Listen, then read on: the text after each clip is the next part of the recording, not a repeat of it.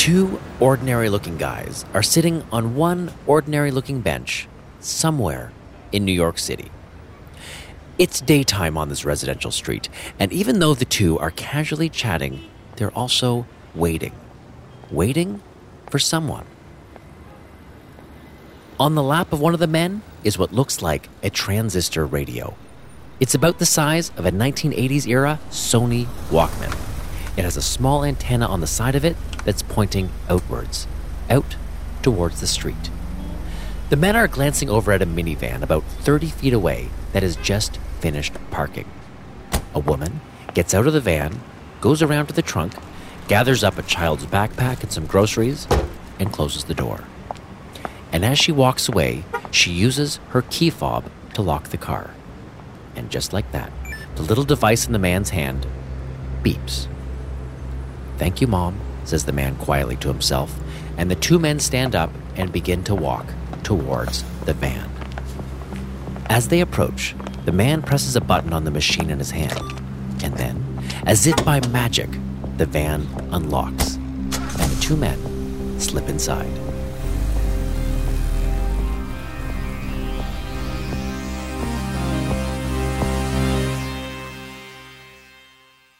That scene was from the first season of the TV show Mr. Robot. Elliot and his gang of merry hackers need to get out of town, and traveling in a stolen minivan seems like as good a ride as any. They certainly made it look easy on the show, and from what I could tell, the whole thing seems pretty undetectable, which, as the owner of a new-ish car with a new-ish car key fob, certainly got me thinking. Back in April, Wired reported on a Beijing-based security firm that had built a device that could intercept car fob signals, just like the one on Mr. Robot, all for about $22. And not only was this done for cheaper than it had ever been done before, but it also now had a longer range too. Using this device they built, car fob signals could now be intercepted from about 1,000 feet away. And in November, two car thieves were caught on camera stealing a Mercedes from right outside the sleeping owner's house. It was done using a series of what's called relay boxes. The first device was positioned near the house where it was able to capture info from the owner's own car fob that was presumably tucked safely behind their locked door. It was then able to relay that same signal to another box placed right beside the Mercedes that could transmit the code that they'd captured. And voila, the car opened almost instantly. The whole thing took less than about a minute. There's security camera video of it online, and if you haven't seen it, it's totally fascinating, and we'll put up a link to it on our website at hackablepodcast.com. So of course, all of this got me thinking, are our cars really this vulnerable? Is it really that easy to break into my car? And then I found a hacker who promised to show me just how insecure our modern cars really are. Welcome to Hackable, an original podcast from McAfee.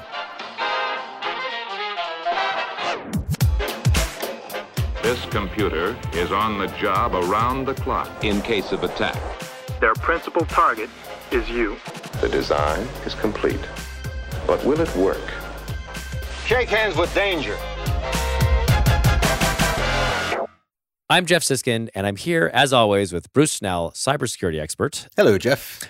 In just a few minutes, I'm going to travel to the capital city of Canada, Ottawa, Ontario, Canada. I knew it was Ottawa. There you go. You'd be good at Canadian trivia, where I'm going to meet a hacker, Tim Martin, who is going to show me, as he's promised, just how easy it is to break into your car.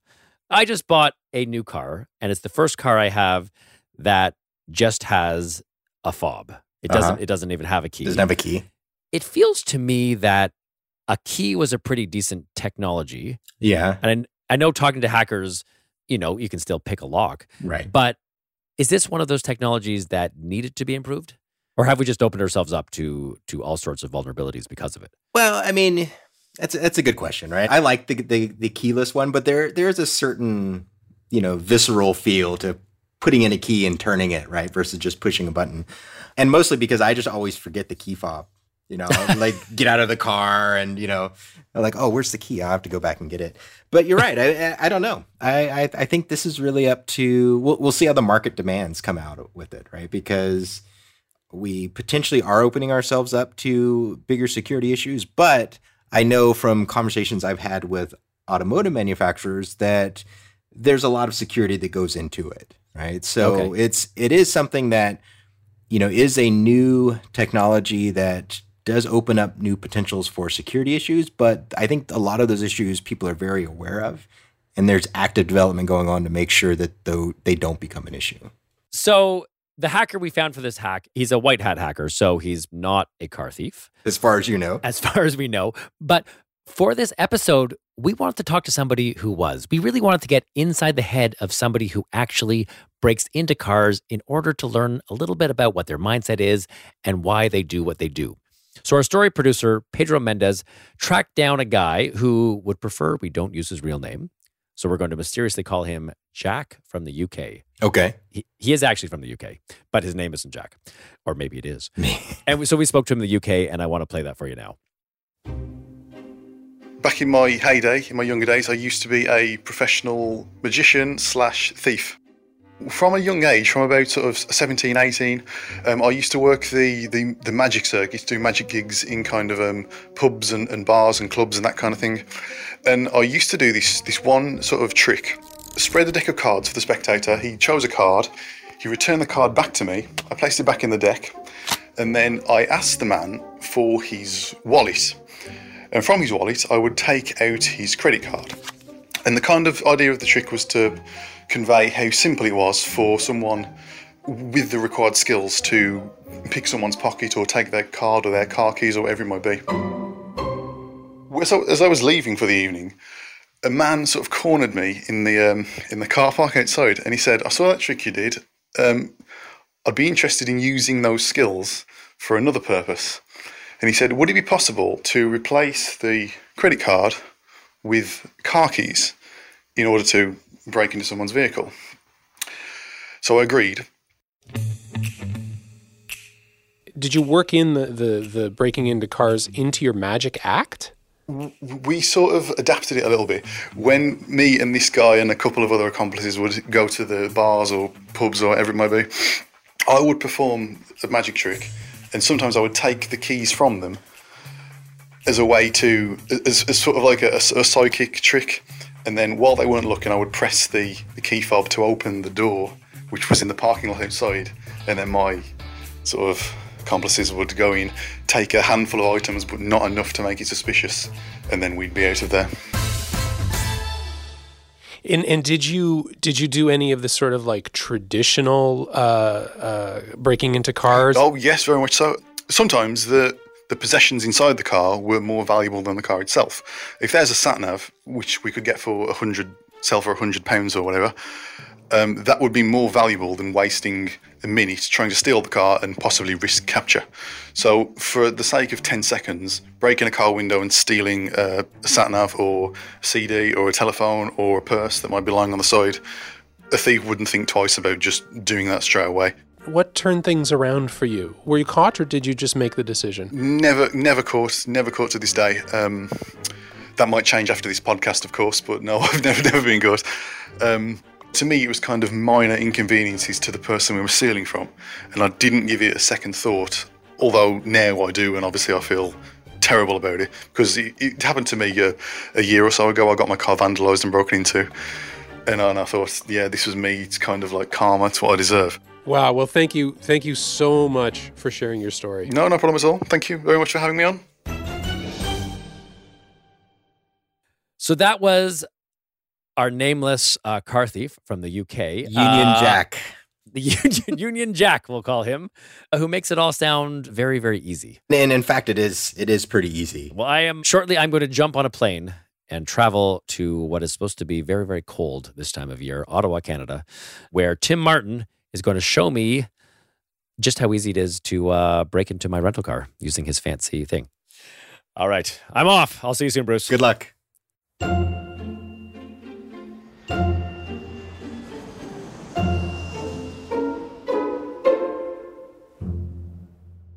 I'm here with Tim Martin. You are a guy who does a lot of things and knows a lot of things, including how to hack a car fob. Yeah, I can unlock your car pretty easily. Okay. So what do you need to do that? Where show me the ways. So all we need is this little device here. Looks a lot like a USB stick with an antenna on it. Yeah, sticking out of your laptop. It's called a Yardstick 1. Okay. With that device, what we're going to do is unlock your car, because your car fob, the actual key, sends a signal to your car and your car unlocks. Everybody knows this. It's pretty simple. I'm going to intercept that signal, and then I'm just going to copy it and unlock your car with it later. Okay, so I don't have my actual car here. I've actually flown to Ottawa, which is your home. It is. Rented a brand new car, and you are going to attempt to capture the fob information and break into my rental car. Exactly, and I'm going to steal all the stuff you left there. Perfect. Well, that's great. I haven't, of course, told the rental company I'm doing this. So, of course, they never need to know this. So I don't think it's on their form. You're not going to break the car? The car should be totally fine. And when I return it, I'm not going to lose my whatever? No, hopefully not. Okay. I mean, not because of me, at least. Okay, excellent. All right, so we have this laptop, this giant antenna. What do we do? So I run this script, basically, that smells for the packets in the air. Okay. And I set it to the specific frequency of your car key fob. And now, of course, everybody wonders, well, how did you figure out the frequency of my car key fob? That was going to be my next question. There you go. I'm predictive that way. Unfortunately, and well, semi-fortunately, there is a lot of regulation over radio signals. If you play something on a radio signal that you do not own, the federal government will show up and ask you a lot of questions, a lot quicker than you would assume, unfortunately. So, and when you click unlock on your key fob, is that a radio signal? That is a radio signal, yeah. So it's going to be in certain megahertz. Most of them are somewhere around like 300 to 400 something megahertz, depending on the brand. So each car manufacturer, when they want to do a key fob, they have to buy a frequency, essentially, or well, they license it because you can't buy a frequency. And then they get given that, and then their cars only use that one. So all their cars, or well, all their specific model of car for that key fob get to use that. Okay. So it's pretty easy to find out because it's also publicly announced by the FCC. You can go to a website called fccid.io. Okay. And then type in on the back of your key fob. If you take a look at it, it should say FCC ID on there because by law it has to. Really? It has to physically be printed on the key fob? Yeah. Okay, I'm fishing mine out of my pocket. Hold on. Oh, so I guess written on the back in the tiniest font. Tiniest of letters. I guess this is like, so they're just following the regulation. They're but following nothing the more. rules, but nothing more. Exactly. Okay. So take a look. Are you even able to see that? Not with my eyes, but I'm going to use a trick called taking a picture and then zooming in. This is some high-tech stuff you're doing. Some high-tech stuff. I mean, I don't have a magnifying glass because I'm not that rich. But one day. But you have a very fancy cell phone. So. I do, yes. So as you can see there, it's now a lot more readable. Oh yeah. So it's this FCC ID number. Okay. So my car keys have them. This one does. Everybody has to have them. So then you just go to fccid.io. You type in the number there. You hit enter. You scroll down, and it says operating frequencies, frequency range. Oh. So that this key is operating on 433.92 megahertz. Okay, whatever that means. That's so now you have the frequency that my rental car is going on. Exactly. I'm sure that's technically not right at all, but let's go with it. Yeah, so I know what to expect kind of thing. So instead of just kind of like sniffing every frequency, which would be a pain to go through, I've now narrowed my search very delicately down to I know exactly what I'm looking for, so I don't get something on accident that I think is right. Okay. So I set up my program, and I say, okay, look on this frequency that we got, the 433.92 megahertz. And so I'm going to now kind of sniff the air for radio signals in that range, and we'll see what pops up. And when you press the unlock button, we should see the key show up, which will look very much so different than background noise. Okay, and how far away can you be from this? You can be pretty far. Okay, so if we wanted to, I guess, sniff the air, or what do you call it? It's called sniffing. Okay. Just I guess the most appropriate term for us humans for what computers do. So it's cold outside, so I'm not going to go back to my car right now. But if I go to the other side of the room and press unlock, yep. Do you want to see if you can capture it? Sure, we should be able to.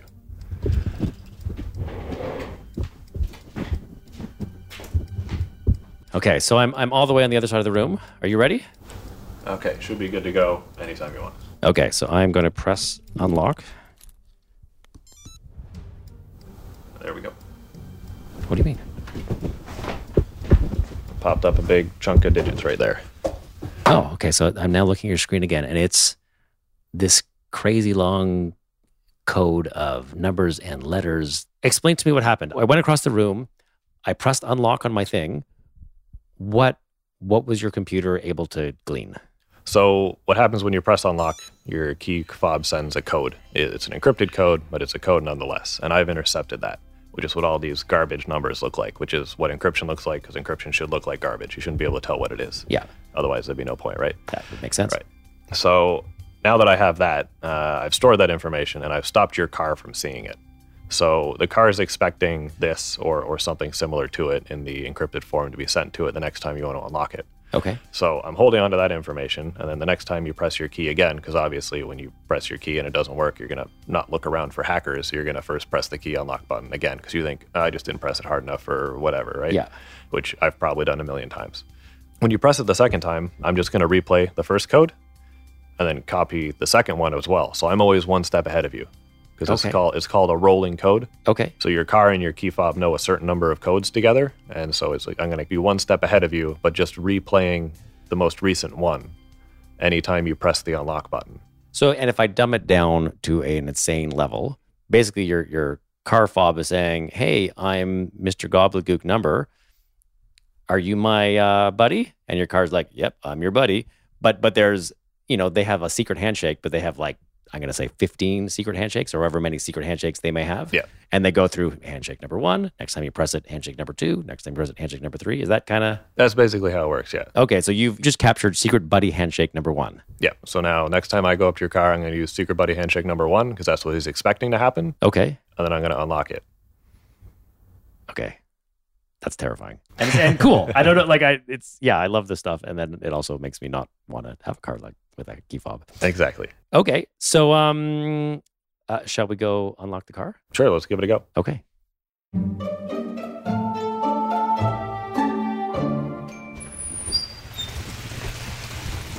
Okay, so we're back outside in the visitor parking lot outside your place. Yep. Going towards my car, who had no idea. He's in for quite a surprise, hopefully. All right, so we're outside the car. You've set up your laptop on the front hood of the car with your antenna thing there. I always think, this is the point of the hack. You would notice the dude with the computer on the front hood of your car. But I guess by that point, you have the code. I do. And for an actual thing where I was going to steal someone's car, I would use something a little more graceful than a laptop.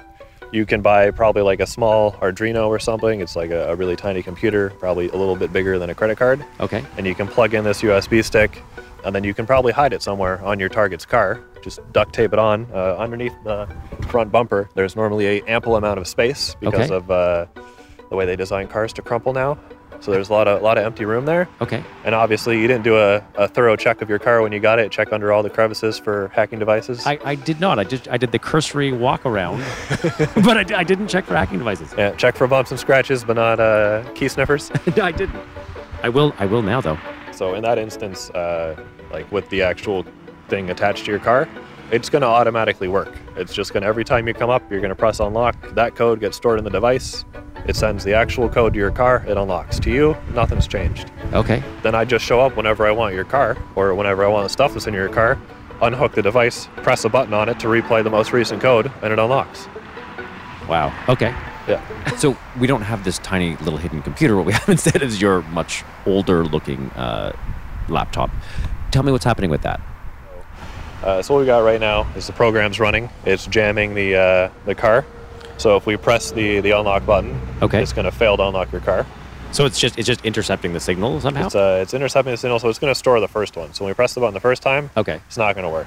Okay. Because we're jamming the signal for your car and copying it. So we press it the first time, doesn't work. Yeah. Press it the second time. There we go. The lights flash. Okay. Yeah. Oh, so the car unlocked not with the first one because you jammed that. Right, but the second one. So now if we run the code from the computer now, and we just run the one that we saved from earlier. Yeah. So now you're running the first buddy handshake. The first buddy handshake, and the car lights flash. See, so you just unlocked it with your laptop. Yep. Without my fob at all. Without the fob at all. No, okay. So in theory, if I called you up and I said that I had a brand new car, you could check out the ID. Just go online, find it, show up at your house, put something on your car and then end up with your car a couple days later and you'd be very confused. I'm totally confused. Can you start the car with this, or? I can't start it with this, but I can start it with something else. Okay. Well, maybe we should save that for another episode. Okay. But you can definitely get into my car and ransack. If you leave any of your nice recording equipment in there, I'm sure that's pretty expensive. Take that, laptops, phone, any of your loose change you're leaving in there. You can make a good couple bucks, especially in Canada with loonies and toonies lying around, eh? There you go. That's very patriotic of you. All right. Well, thank you, Tim. No problem, man. I appreciate this, and I have just something else to be worried about. So I appreciate that. Just the continuing fears for you, Jeff. No problem. I appreciate that. Thanks, Tim. Bye. I'm back with Bruce Snell, cybersecurity expert. That was super easy. Like, in some ways, It's underwhelming how simple it is to break into my car. Yeah, it's a crazy thing. It's something that has been around for years, and it is fairly straightforward, and it's not a difficult hack to do, assuming you have the right equipment, right? But I think the equipment, it was not expensive. It's not fancy. It's not very fancy, and it was using an old computer, so it seemed very doable. Right. In fact, this will pop up where there are, car thieves that are running around and stealing different cars because, using that same sort of technique. So we're at the point in the show where I ask you what we can do about this to protect ourselves. Is there anything? Well, this one definitely falls on the onus of the manufacturers. Okay. I think it's good to highlight these sort of attacks because it draws more attention to the issue. It's something that I think, and I'm not saying that the manufacturers necessarily would be lazy about it or try to sweep it under the rug, but as it gets more publicity and more press, I think it becomes more prevalent in everyone's minds, and that causes things to actually move forward as far as providing a fix or providing better security for these vehicles. Okay. So ultimately, there's nothing you can do as a consumer. Well, I think, definitely watch for shady-looking people in hoodies. Okay. With a laptop sitting in the garage, right? With a giant antenna. Yeah, with a giant antenna. And I guess, do you complain to car companies? How does this get changed? You can file complaints, right? You can write a letter or an email or provide feedback. But I think the biggest impact is going to be things like this, where it comes out in a podcast or an article hits the front of, New York Times or something with people stealing these things because they're exploiting bad technology in order to steal cars. And I think it's going to have to, the overall awareness in the public is going to have to be raised. So let me just make sure I have this right. So the two things you can do are watch for shady guys with little receivers with giant antennas. That's right. And the second thing is you can produce a podcast on cybersecurity that highlights the dangers of relay attacks on car door openers. You can also write articles for the New York Times. or write articles for the New York Times. So either of those things are helpful to do. I feel really bad because the last two episodes, we haven't really had a fix for the issues that we're talking about. This is the part we're supposed to give hope to the people. But let's keep things in perspective, right? The one that we were just talking about was, being able to scan your fob as you're opening the door or closing the door or unlocking it, and then replay that message, right? Replay that signal, right? That's pretty, it's pretty straightforward and a very limited scope, right? Now, there are more dangerous ones where people can actually hijack a car, but those take a little bit more work to get done. And it's probably not something that's going to happen to the average person. And I guess this type of attack, they can get into your car, but you can't start the car. Right. Not with this one. No, okay.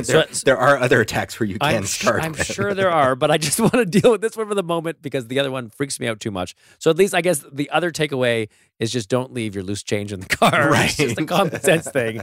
Take out your valuables and you'll be fine. Well, see, that's why I drive a Jeep. I never keep anything of value in the Jeep because there's no top on it. All right, Bruce. Thank you so much. All right. Thanks, Jeff. I appreciate this. All right. Take care. All right. Bye.